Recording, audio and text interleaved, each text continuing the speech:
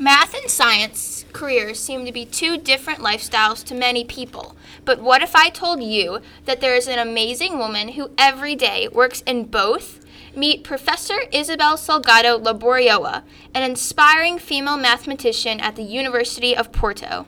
Today, we will be focusing on her career path and her accomplishments. Hi, I'm Ainsley.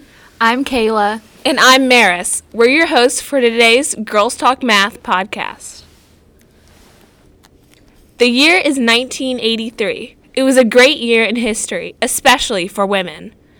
Female astronaut Sally Ride, along with 4 of her crewmates, flew into space for 6 days. She became the first American woman in space and set the example for all those who looked up to her. Meanwhile, about 4,240 miles away... Did you do that math in your head? It's classified.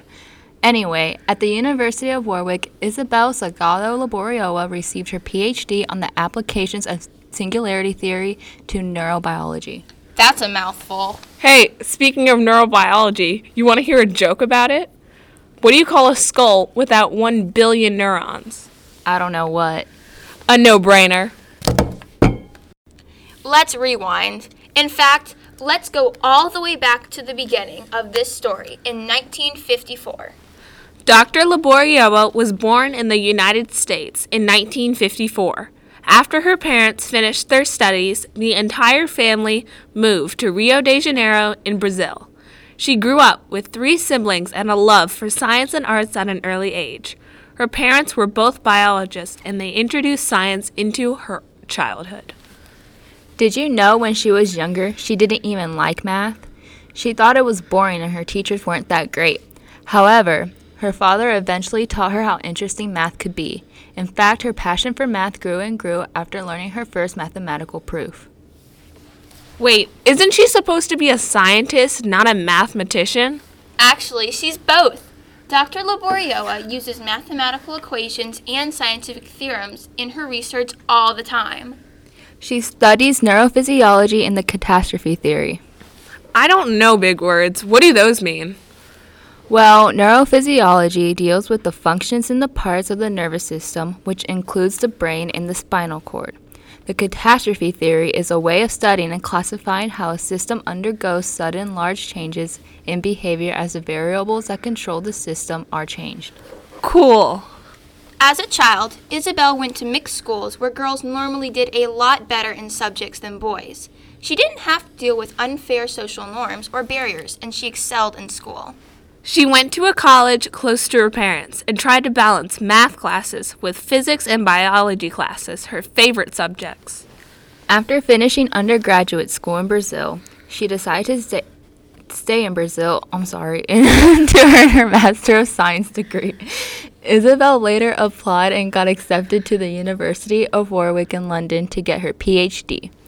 Meanwhile, she had a teaching job at a secondary school and took a course in animal physiology. Living in England was definitely a change for Dr. Laborioa. It must have been cold there. According to Dr. Laborioa herself, she had been turned into a bundle of clothes with hands and face sticking out of it. So yeah, pretty cold. She said that she had never felt discriminated or separated due to race or gender. As a woman in England, she had an easier time than most male Latin Americans. Just like in her earlier years, social norms weren't much of a problem for her. Once she received her PhD, she returned to Portugal to work at the University of Porto in 1983. Here, she began researching numerous topics, including differential equations and neurophysiology.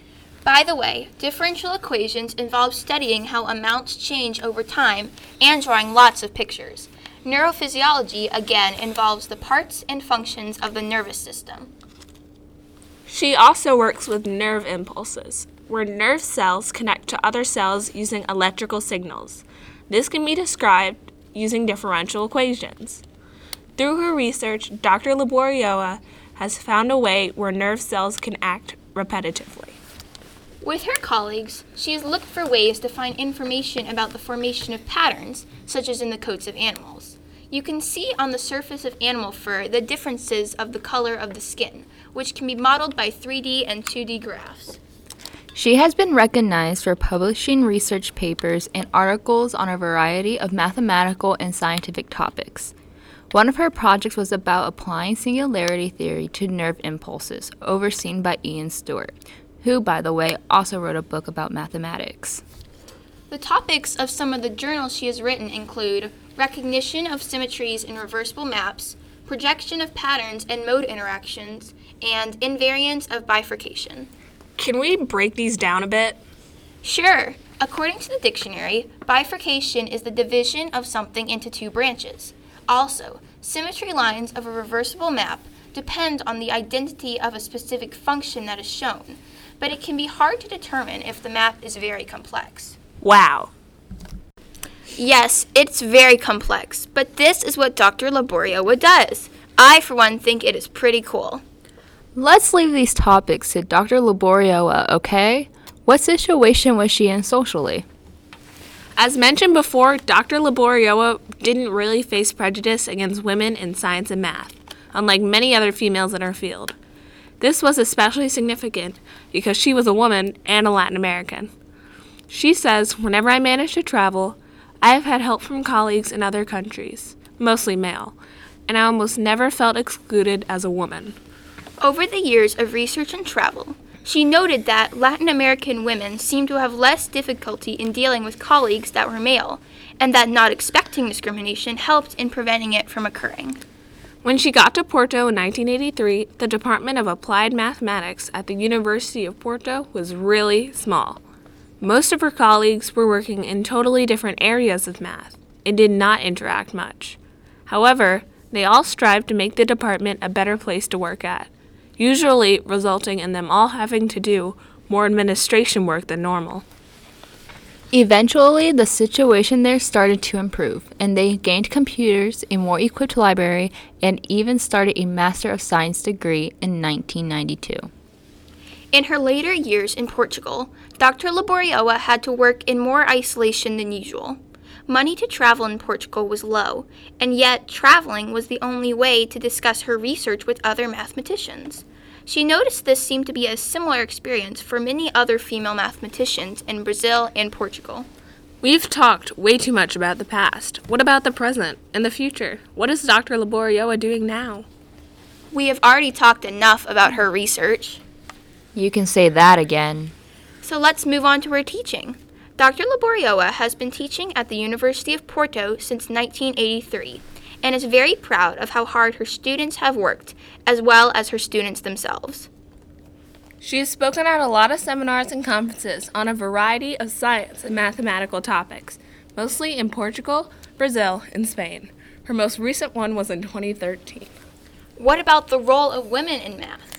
How has this, including the situation of Dr. Laboria, changed over time? Decade by decade, women have been achieving higher and higher ground. Just like Sally Ride, we collectively as women set examples for each other and created new paths to walk on. We have taken positions in new fields and helped to contribute to society, while departing from the stereotypical roles females had to play in the house and community. Dr. Laboriowa is one of the many women who have taken initiative to break the status quo in the fields of mathematics and science. She even said herself, while pursuing her career, she knew that she was doing what she wanted and thought the price was worth it. If Dr. Laboriowa were here, how do you think she would want to be remembered? I'm sure that she would want to be known as an important contributor to neurophysiology and applied mathematics. After all, she has done so much to improve our knowledge of these topics, and also has contributed to increasing the role of women in math. In short, Dr. Isabel Salgado Laboriowa is an amazing and hardworking woman. Her efforts in researching and exploring neurosciences and applied mathematics will always be inspiring, as well as the mark she leaves on every one of her privileged students. You know, something I found interesting about her was even though she didn't like math at first, she eventually found out what a cool career it can be. I like the fact that she learned to combine her favorite subjects into a career that she's passionate about. Dr. Laboriowa's life story was especially interesting to me. The stories she has collected after traveling to so many places and doing so many things must be priceless, and I'm sure she has enjoyed proving to the world that women can do and are doing such advanced math. That's all we have on Dr. Isabel Laboriola. But why not leave on a light note? Who wants to hear a joke? Sure. Why not? Why shouldn't you let advanced math intimidate you? I don't know. Why? Because it's easy as pie. That was one of your better ones, but I think it's time to wrap this up for good. Agreed. To all who are listening, thank you so much for joining us in our adventures with Dr. Laboriola. We hope you've learned something new today. Bye. Bye. Adios. See ya.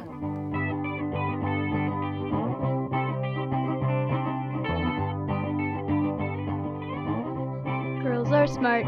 Every equation you do is a form of art. It's time to get together, fly a rocket, build a house, and control the weather with math. Math. Yes.